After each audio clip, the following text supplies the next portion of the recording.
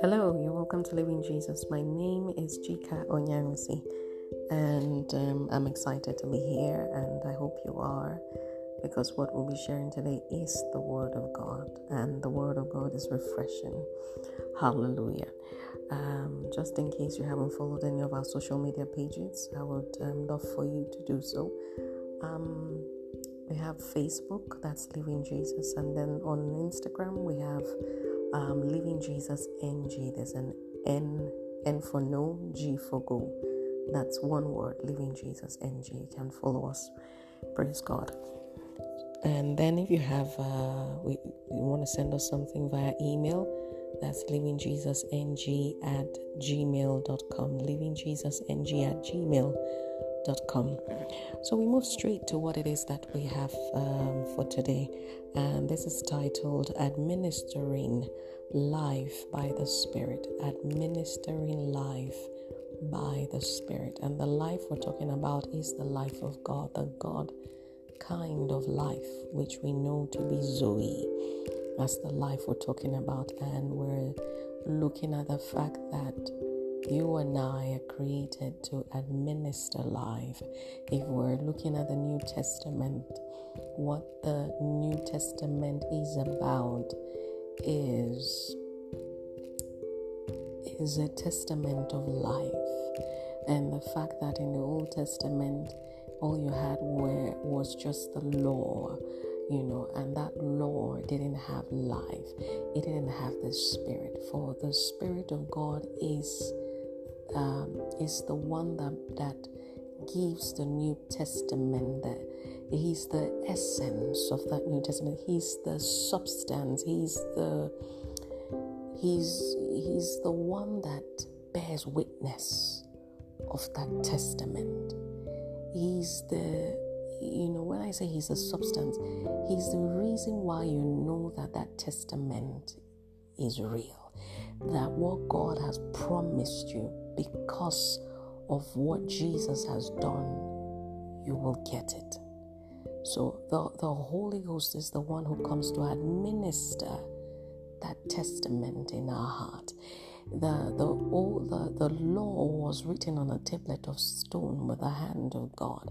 But in the New Testament, these laws, these things are written in our hearts by the Holy Ghost.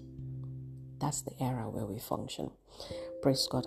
Before I keep going on, hallelujah, I'd like us to just look at a scripture. Matthew 25, 1-13 is a long read, so I'll just read it quickly so we don't spend too much time there. And so it says, "Then shall the kingdom of heaven be likened unto 10 virgins, which took their lamps and went forth to meet the bridegroom. And the 5 of them were wise, and 5 were foolish. They that were foolish took their lamps and took no oil with them, but the wise took oil in their vessels with their lamps. While the bridegroom tarried, they all slumbered and slept. And at midnight there was a cry made, Behold, the bridegroom cometh, go ye out to meet him. Then all those virgins arose and trimmed their lamps. And the foolish said unto the wise, Give us of your oil, for our lamps are gone out. But the wise answered, saying, Not so, lest there be not enough for us and you. But go ye rather to them that sell, and buy for yourselves. And while they went to buy, the bridegroom came, and they that were ready went in with him to the marriage, and the door was shut. Afterward also came the other virgins, saying, Lord, Lord, open to us. But he answered and said, Verily I say unto you, I know you not.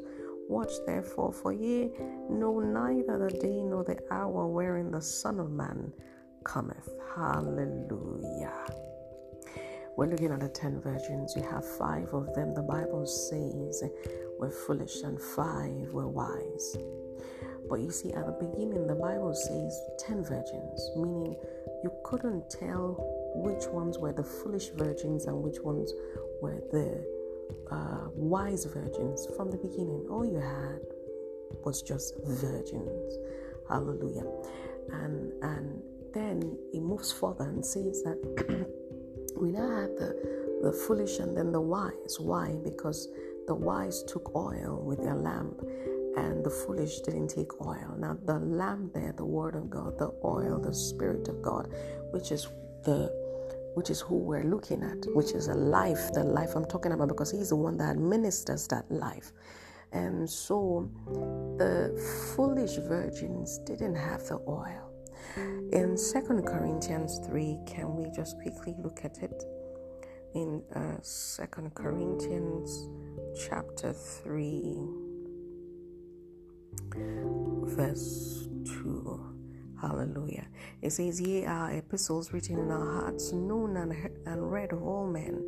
For as ye are manifestly declared to be the epistle of Christ ministered by us, written not with ink, but with the Spirit of the living God, not in tables of stone, but in fleshly tables of the heart." Hallelujah. And then it continues to say, "And as such trust we through Christ to Godward, not that we are sufficient of ourselves to think anything of ourselves as of ourselves, but our sufficiency is of God, who also had made us able ministers of the new covenant, not of the letter, but of the Spirit. For the letter killeth, but the Spirit giveth life." Hallelujah. Jesus said, "I have come to give life, and life in abundance." Hallelujah. So the letter killeth, the letter, you have the word. That's why you have people read the scripture, you have people have the word, but yet they don't understand the word. They're just letters, but there's a Spirit that brings revelation, which Paul was trying to pray and ask for in Ephesians 1. Hallelujah. That's the Holy Ghost. Now, he's the one who brings the revelation from the Father concerning the word. He's the one who adds life to that word. Remember, he administers life. That life is what Jesus came to bring. But Jesus had to ascend. For after he ascended, gifts were released to men. But now Jesus is seated at the throne in the heavens, hallelujah. But his Spirit has been released unto us with measure, hallelujah. And the essence of having the Spirit is to give us life. Now, when we have this life, the reason why you and I exist even in this era is so we can administer life to those who do not have it. For the Bible says that outside Jesus, there's no promise of life. Hallelujah. Now, these virgins took the lamp, and the foolish ones did not take the oil.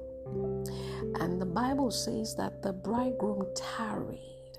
I say that tarrying there is a divine mechanism to separate the wheat from the chaff. Hallelujah. It causes a separation because not everyone is able to wait. Everyone starts out the race, but you see, as the journey becomes far, those who are not able to wait will drop off along the way. Those who don't have substance will drop off along the way. Those who don't have oil will drop off along the way. Those who don't have the life will drop off along the way. Why? Because it is that life that enables you to go far. Without that life that the Holy Ghost administers, you can't go far. You will move, yes, because you are alive. You're a human being. You will move, but you will move based on your strength, not on the strength of the Holy Ghost. Hallelujah. Now, tarrying, that's another thing entirely.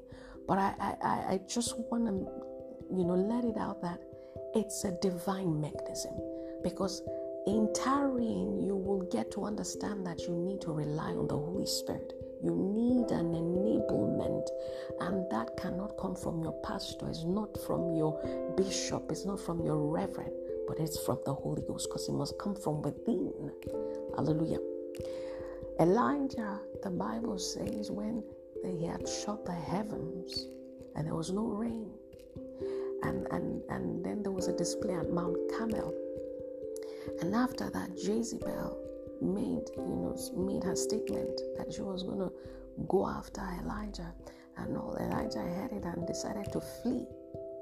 The Bible says Elijah ran and then came under a terebinth, a tree, and he was there. And it says that the angel of the Lord came and fed him, provided food for him, and he tapped him and says, "Eat, for the journey is too great. The journey is far."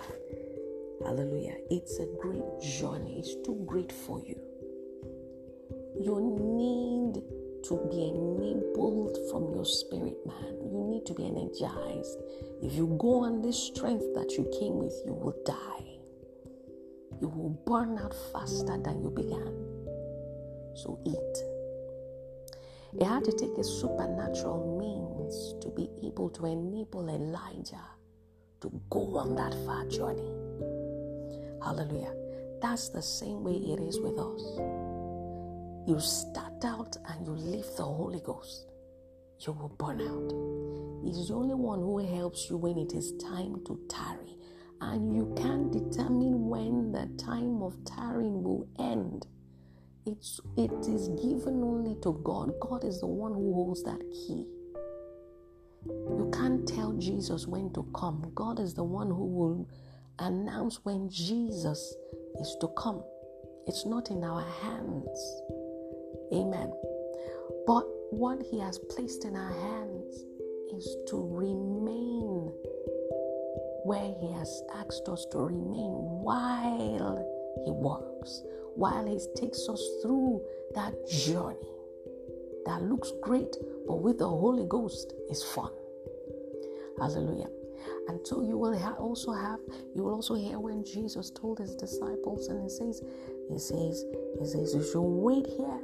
He says, tarry in Jerusalem until the Holy Ghost comes, until you are endued with power. Because Jesus knew that there were going to be tribulations ahead. You can't run off and leave the Holy Ghost behind. You will fail. You can only go so far by your own strength. And so that life is administered by the Holy Spirit. Praise God. And so these virgins, it came to that point where there was a separation. And that's what happens with those who truly walk with God and those who are playing around. Because a time will come where there will be a divine separation. Those who really walk with God will find strength in the Holy Spirit to ride out the storm, ride out whatever journey there is. Hallelujah. Praise God. And so, from the 10 virgins, by the time the foolish ones had gone to now go and source for oil, the door had been shut. Hallelujah. The essence why you and I exist is to give life. I have come that you may have life. That's why I came, to give you life. If Jesus came to give you life, you now have the life. Why can't you transfer that life? We're meant to be life dispensers. You get to your workplace, get to your neighborhood, get to your church, get to, wherever it is you go about your daily activities. You ought to dispense life. And did you know that the level at which your man, you have man, spirit, soul, and body. And that's why you're always advised to charge up your spirit man, because the flesh would always want to do stuff that is not in line with the spirit. And so you find out sometimes you have people singing worldly music, and then you ask, is it okay to sing it? No, think about it. Does it feed your spirit man? When you sing these songs you sing that don't have life, first of all, they've got no life in it, no Zoe in it. You don't need a soothsayer to tell you that. No Zoe. So there's no Zoe. You're still asking me when you know there's no Zoe in it. if Jesus were to be standing here, would he play that song? You answer the questions yourself. So no Zoe in it, but you've spent 2-3 hours vibing that song. And then you have his sister coming with an issue. And his sister says, I need help. This is where I am. I'm about to take my own life, blah, blah, blah, blah, blah. What do you think will flow from you at that time? You see, the level at which you are, or at that time, you can't compare it with someone who has been on the word and praying, or who has his mind meditating on scriptures he has read earlier on, or his mind fixed on the things of God, but just going about his normal daily activities. But his mind, there's a way you can do stuff, go about your normal activities, but your mind is fixed on God. That's you constantly plug into the source. You can't compare the results. You will have two different, because the other one who has been vibing to before your spirit man gets to that level where you take charge, you will have to charge him up. So it will take some minutes of, in fact, you have to adjust to get yourself, because you have to come down from that place where you are and climb up. Hallelujah. So some of these things also affect what you dispense. Hallelujah. And so that's why I will advise, keep your spirit man watered, keep him refreshed, so that at every point in time what you dispense is on a high. Is on a high. Hallelujah to Jesus. Oh, I give God praise for this word. So if you look at that scripture that we just read in 2 Corinthians 3 verse 2-5, you will find out that Paul was telling them, he says that the church in Corinth, they become the epistles that are read by all men. Read by all men, written by the hand, the ink of the Holy Ghost. That's the proof that he was a life dispenser. Himself and his team, they came he came to Corinth and he dispensed life. And then he's able to say confidently, you people have now become an epistle. You have become a message for all men to read. Life. When last did you dispense life? When last did you allow the Holy Ghost move through you? When last did you become a giver of Zoe? A channel through which the Holy Ghost administers Zoe. When last were you that? When last did you hold hands with someone to pray? When last did you give a wise counsel based on the word of God? When last did you bring joy to a person's soul? Joy is a fruit of the Spirit and can only come as a result of the Holy Ghost. When last were you able to transfer that gift, transfer that fruit of the Spirit to someone else? When last did that happen? It's in you. You just need to align, adjust, make some adjustments. That's all I'm charging tonight. Hallelujah. Adjust. You are a life dispenser. You are a life giver. That's what Jesus came to do. And that's who our model is. Give life. Find someone and transfer. Do a transfer. Hallelujah to Jesus. Thank you so much for listening. I hope this has watered and refreshed you enough. And I trust the Holy Ghost to do his work. Thank you so much. I'll see you next time. Bye.